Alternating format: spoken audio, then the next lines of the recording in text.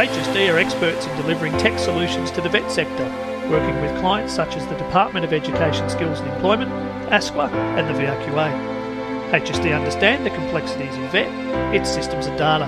We specialise in systems integration, customer relationship management systems, Microsoft platforms and migrating organisations to the cloud. So whether you're looking for advice on integrating your systems, meeting your data reporting requirements, or looking to gain insights into your stakeholders, HSD are here to help. Visit hsd.com.au or follow us on LinkedIn.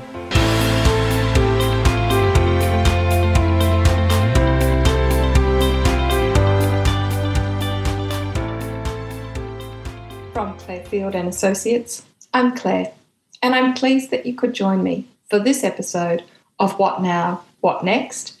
Insights into Australia's tertiary education sector. Episode 75, and this week I spoke with two senior leaders in RMIT University's STEM College, Professor Karen Butler-Henderson, the Director of Digital Health, and Professor Angela Carbone, Associate Deputy Vice-Chancellor of Learning and Teaching. And as you'll hear, Angela is also one of the supervisors of my PhD. I spoke with Karen and Angela about women in university teaching and leadership after they joined with other senior academic women to co-edit a special issue of the Journal of University Teaching and Learning Practice on this topic. In today's episode of the podcast, you'll hear them reflect on their own experiences, as well as sharing research from a number of authors published in the special issue of the journal to explain why so many women in academia remain trapped in roles with heavy teaching and administrative workloads, how that excludes them from career development and leadership opportunities, which in turn makes promotion harder, which again leads to fewer opportunities, and so on and so on. Karen and Angela canvass what needs to change for women to access more research opportunities and have the chance to better balance their teaching with research and underpinned by career flexibility.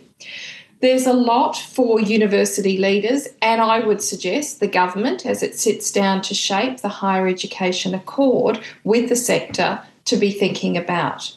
The recent Jobs and Skills Summit agreed to a range of measures to improve women's economic participation, including actions such as strengthening existing reporting standards to require employers with 500 or more employees to commit to measurable targets to improve gender equality in their workplaces, requiring businesses with 100 employees or more to publicly report their gender pay gap to the Workplace Gender Equality Agency, and putting in place a carer-friendly workplace framework, which includes a self-assessment tool and learning modules for businesses, and I would suggest universities might come under that definition, to be recognised as a carer-friendly workplace.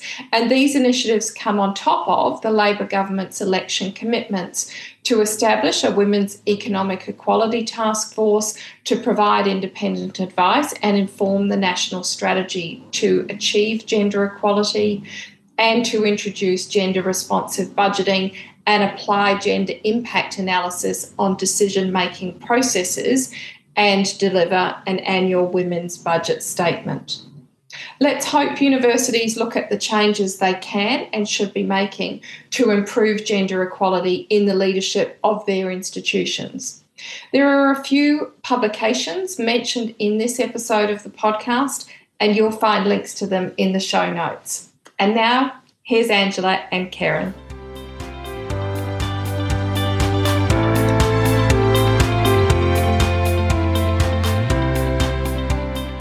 Well, it is my very great pleasure to have not just one but two esteemed professors joining me on the podcast today.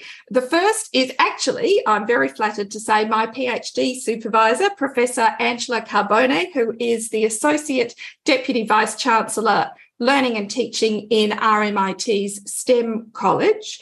And also working in the STEM College at RMIT is Professor Karen Butler-Henderson, who is the Director of Digital Health.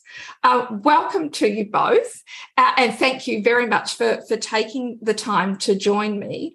I wonder, I always start off with asking guests, tell me a bit about who you are and your careers, as well as the roles that you currently have. A, because I'm interested in the people that I talk to, and B, because I think it helps us understand your views on the other issues that we'll talk through. So Angela, I know you better than I know Karen, so I'm going to kick off with you and ask you if you wouldn't mind. What's your role? What's your background? Welcome. Thanks, Claire. Good to be here. So, as you said, my role is, in a senior executive position in the STEM College at RMIT University. I have to say, one of the best roles anyone could ever have. So we get to look across all the programs that we teach in the STEM discipline and make sure that we improve those courses to give the students the best learning experience, but also upskilling the academics so they're keeping up with the latest trends that are happening in changing their pedagogy or improving their pedagogy, and also incorporating some digital tools into their teaching to improve their teaching. But just a little bit about me. I was the first in family to go to university. So my parents are from an Italian background, so they were immigrants here in Australia. They were uneducated, both of them. I really enjoyed the maths and science disciplines, so very much worked in a very male-dominated area. I was the only female that in my high school that went into university, that got into Monash. Monash was a very big place for me, coming from a small high school, and really enjoyed the maths and sciences. And then while I was finishing my final years at uni, I was working part-time, had a couple of jobs, using both my maths and my computing skills back then. Eventually worked as an actuarial officer, but then got contacted by one of the professors at the university, invited me back to the university to do some research work with her, and from there actually moved into a role as a tutor, and spent pretty much, from about 1989, I think it was, working in university. So I've been there for quite some time. So started off as a tutor, eventually completed my PhD. I was on a casual contract for about 10 years. 1-year contracts, 3-year contracts, before I moved into a continuing role. And what got me into the continuing role was recognition for my teaching through the Prime Minister's Award.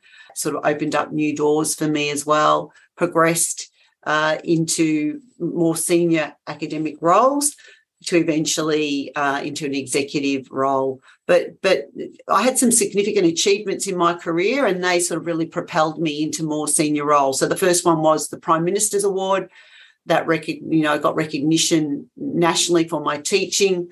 And I also had some great support from some key mentors. The Dean of IT at the time, Professor John Rosenberg, was instrumental in moving me from a contract to a continuing role.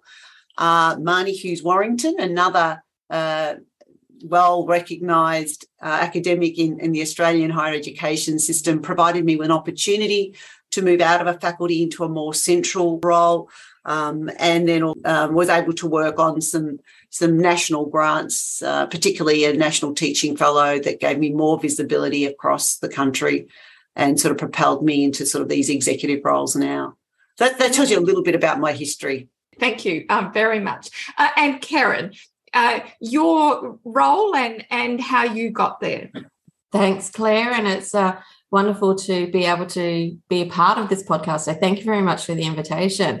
So as you introduced, I'm the director of the RMIT Digital Health Hub, which is a university-wide front door for all things digital health across research and across workforce development and training. So it means that I have a very transdisciplinary, holistic view of partnerships with industry, being able to bring together really great teams to be able to take multiple look at things through multiple lenses. Instead of just addressing problems from one discipline-specific view. It is the only university that does this model in digital health in Australia, and I'm so pleased to be able to provide the leadership within it, but it also allows me to be able to continue to work with people across both research and teaching and be able to bring my experiences across my 24 years in academia and the many journeys that I've had. So I actually started working in project roles in academia, and then left and worked in the health industry for a number of years, and continued sessionally in the university sector, and was leading the research office for a statewide health service in Western Australia. I had started my PhD journey, and I found myself as a single parent and was invited to join the university full-time as an associate lecturer, and was invited because I was enrolled in a PhD and because I had a strong research background and track record. I joined because the environment that I perceived academia to be, I thought was going to be really conducive to my family situation at the time. And found in that very first semester, I found myself coordinating and teaching into 5 subjects. And that pattern continued throughout that first organisation I was with, right the way throughout, very, very heavy teaching loads. And I remember several times just reflecting that I had been brought into this role because of my research background, and yet here I was in the very lowest level, working my way through promotion through to senior lecturer and doing, again, heavy teaching loads. So when I found an opportunity to be able to move organisations, I actually made a very conscious decision that in my new organisation, I was going to regain that research load, not take on such heavy teaching loads, increase the leadership roles that I was doing. And whilst it took some time and certainly a lot of dedication to that agenda, trying to just protect that time for leadership and for research, I had advocates and mentors along the way that also empowered me and enabled me to be able to do that. And I really do believe that's what helped me get through to where I am now at RMIT, my 3rd academic organisation, as a professor leading a university-wide organisation. It's about how I had to be proactive about protecting my time, but also those that both mentored me and empowered me by being able to afford me some opportunities to take leadership, not just in teaching, because I am still a strong teaching leader, but also within research and within that engagement area and senior leadership roles. Thank you. And you've both, I've been nodding as you've been talking, and you've both talked about some of the challenges that you experienced and the mentors and support that you had and how instrumental that was. And reflecting on that, I mean, one of the reasons for inviting you both was that recently you, along with other colleagues, edited a special issue of the Journal of University Teaching and Learning Practice, and that issue was focused specifically on women in leadership in higher education. And I wonder if you can talk through the issues, you've touched briefly on them, but the issues confronting female academics in Australian universities and including those from underrepresented groups. And Angela, you've spoken a little bit about your experience there coming from, your family background. So I wonder, I'll go, Angela, to you first and then Karen, if I can. Sure. Look, I think coming from a family where no one in your family has gone to university, it's all new. So for me, I was just finding my way. And I was doing the things that I liked. And the things that I liked was teaching and teaching-related administration. And some of the research that's come out, Jasveer Singh, in her paper in our special issue, talks about administration loads that women have. They're likely to take a lot more teaching loads, and we heard that from Karen. And I started off as a tutor, and the only thing I was doing was 15 hours of teaching, and I loved it, but I was also doing all the administration that comes towards that. Now, that's great, but unfortunately it doesn't help you get promoted in the university system. It's really important that you are research active. And I really loved my job. And so the reason why I did my PhD was I wanted to retain my job. I wanted to be able to continue teaching, but at the same time knew the importance of research, because that did feed into my teaching, even though it took me 10 years to do my PhD. And people would say, and I would never think that I would spend 10 years doing my PhD, but when you think about it, when I was doing my PhD, I took a year off because I got the Prime Minister's Award and I was doing a lot of travelling at the time, so I put my PhD on pause. I also had 2 children, and that takes time, being a new mum with 2 kids. So there was a career interruption and there was carer responsibilities. And Rashmi Watson, in one of the papers that she has presented in our journal, talks about, the time that women need to take for those career interruptions and those carer responsibilities. And, with that, and we've especially seen it with COVID coming on, there's even more carer responsibility with a lot of the women taking on the homeschooling. But with that, with increased care responsibilities and interruptions, there's less time to engage in the research. And if there's less time to engage in the research, then there's less opportunity to advance. And then that impacts on your career progression.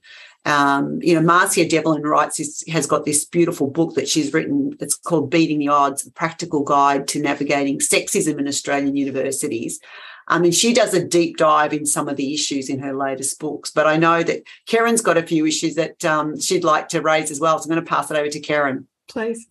Thanks, Angela. And I think just following on from that point about Rashmi Watson's paper, she also really looked at motivation, for career motivation. And she talked about those challenges of, workload, support, career progression as things that made people less motivated within their careers. But then conversely, where there was leadership opportunities, research opportunities, flexibility within the roles, that actually motivated people within their careers. And then we actually saw them progress with their careers, but also into leadership roles.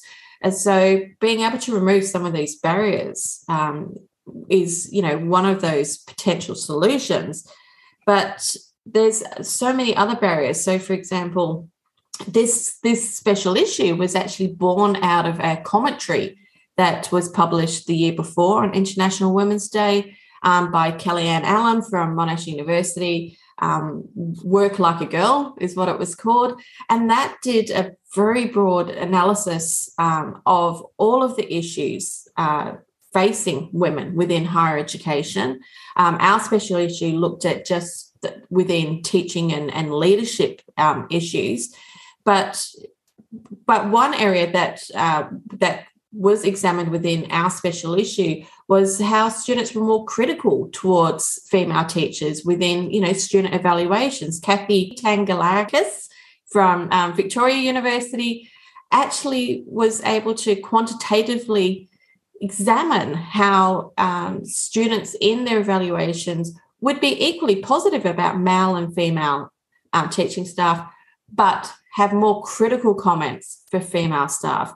And in that commentary the year before, we looked at how, female academics were less cited, less likely to be able to get grant opportunities. And this creates then issues with promotion, with future grant funding, with future invitations to be on external panels and chairs and journals and etc.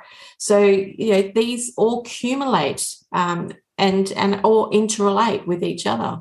Yeah, so as soon as you miss out on one opportunity, it's that much harder to gain the next one, which in turn makes it harder again and again and again.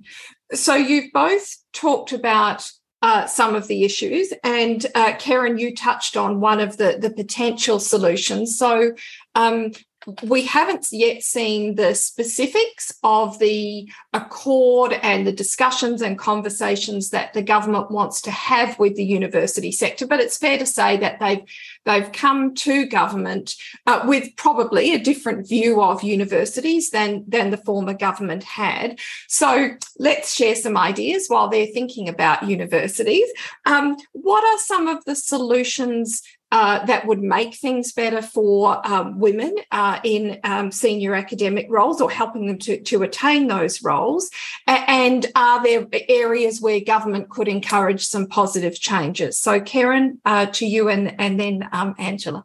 Yeah, certainly it starts with our leaders being able to have a clear shift in leadership thinking about being able to create cultures and workforces that support women, instead of employing women into heavy teaching or teaching focused, very low level academic positions, and actually creating opportunities in leadership roles and with more senior academic roles with a blended teaching and research roles is how we start shifting that. How we can look at how we measure the performance of women. I think we need to see a shift there. Whether it's do we benchmark women differently to how we benchmark males, just considering what I was talking about before about, the being more critical of females or less cited, or etc. Making panels, promotion panels, grant application panels, etc., more aware of this literature that is showing the differences between, how men and women are rated or ranked or assessed or etc., and having some of that unconscious bias training built in to these types of panels.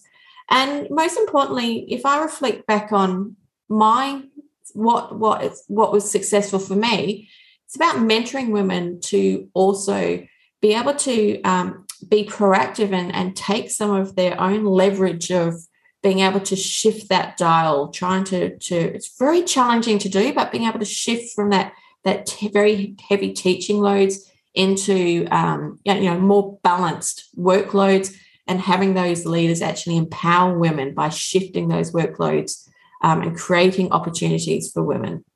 Thank you. Angela? Yeah, just, when I reflect on my journey as well, one thing that really helped me, or a couple of things that really helped me, one was that, my higher education institution gave me the flexibility to work, because I really wanted a career. That was really important to me. But I also wanted to be a mum and raise my kids as well.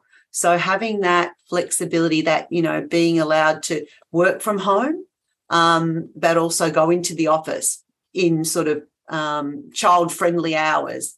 So, and, the way I managed my career was, and I'm sure lots of women do this, but, they go into the office, they pick up their kids, do the activities with their kids. When your husband gets home from work, pass the kids over to the husband, and then log in, and continue working, might be from 8 till midnight. So your whole day was pretty packed.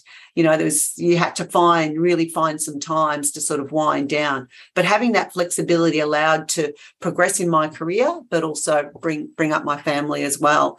Another thing that really helped me, as I mentioned, was to have those mentors, coming into an environment where you've had no experience or no one around you. None of my family went to university, so I had no guidance. And my learning was all done through observation, my own observation, and sort of used people that I connected with as mentors as well. So having those mentors, I know at some institutions they had active shadowing programs where you could shadow an executive. So those sorts of opportunities are really, really important. I think the other thing the government can do is, from other research, not research around leadership, is females and males both don't really have leadership models to work from. So better exposure to leadership models, and that might come through a bit of professional development. So there's a role there for professional development, for mentoring and shadowing and flexibility. And I think, for women that are coming in from overseas, and we do have, women from overseas coming into university, they might, and this is one of the suggestions that came out of Vashia Singh in her paper, was that, you don't just need one mentor, you might need several mentors. You might need a mentor from an Australian institution, but you also might need a mentor from your home country, because you're sort of trying to bring together two cultures. My culture at home, coming from Italian background where my parents couldn't speak English. Very different culture to the Australian culture that you're in. And you did feel back in those times, inclusion wasn't a word back in the, early 80s, 70s. There was a lot of exclusion, and we've moved a long way, but I still think there's a lot more work to do in that space as well. Thank you. So we really need leadership that really embraces inclusion and that recognises the barriers and hurdles that women have, and part of helping them do that is recognising that while universities tend to promote on academic and research excellence, that might not necessarily give you the people management skills required to develop and support and mentor your staff. Thank you. You've inspired me. I'm sure you will have inspired listeners as well. I'm enormously grateful for you I know you've both got a super busy day today. Thank you both very much for joining me today. Thanks, Claire. Thank you so much, Claire. Pleasure.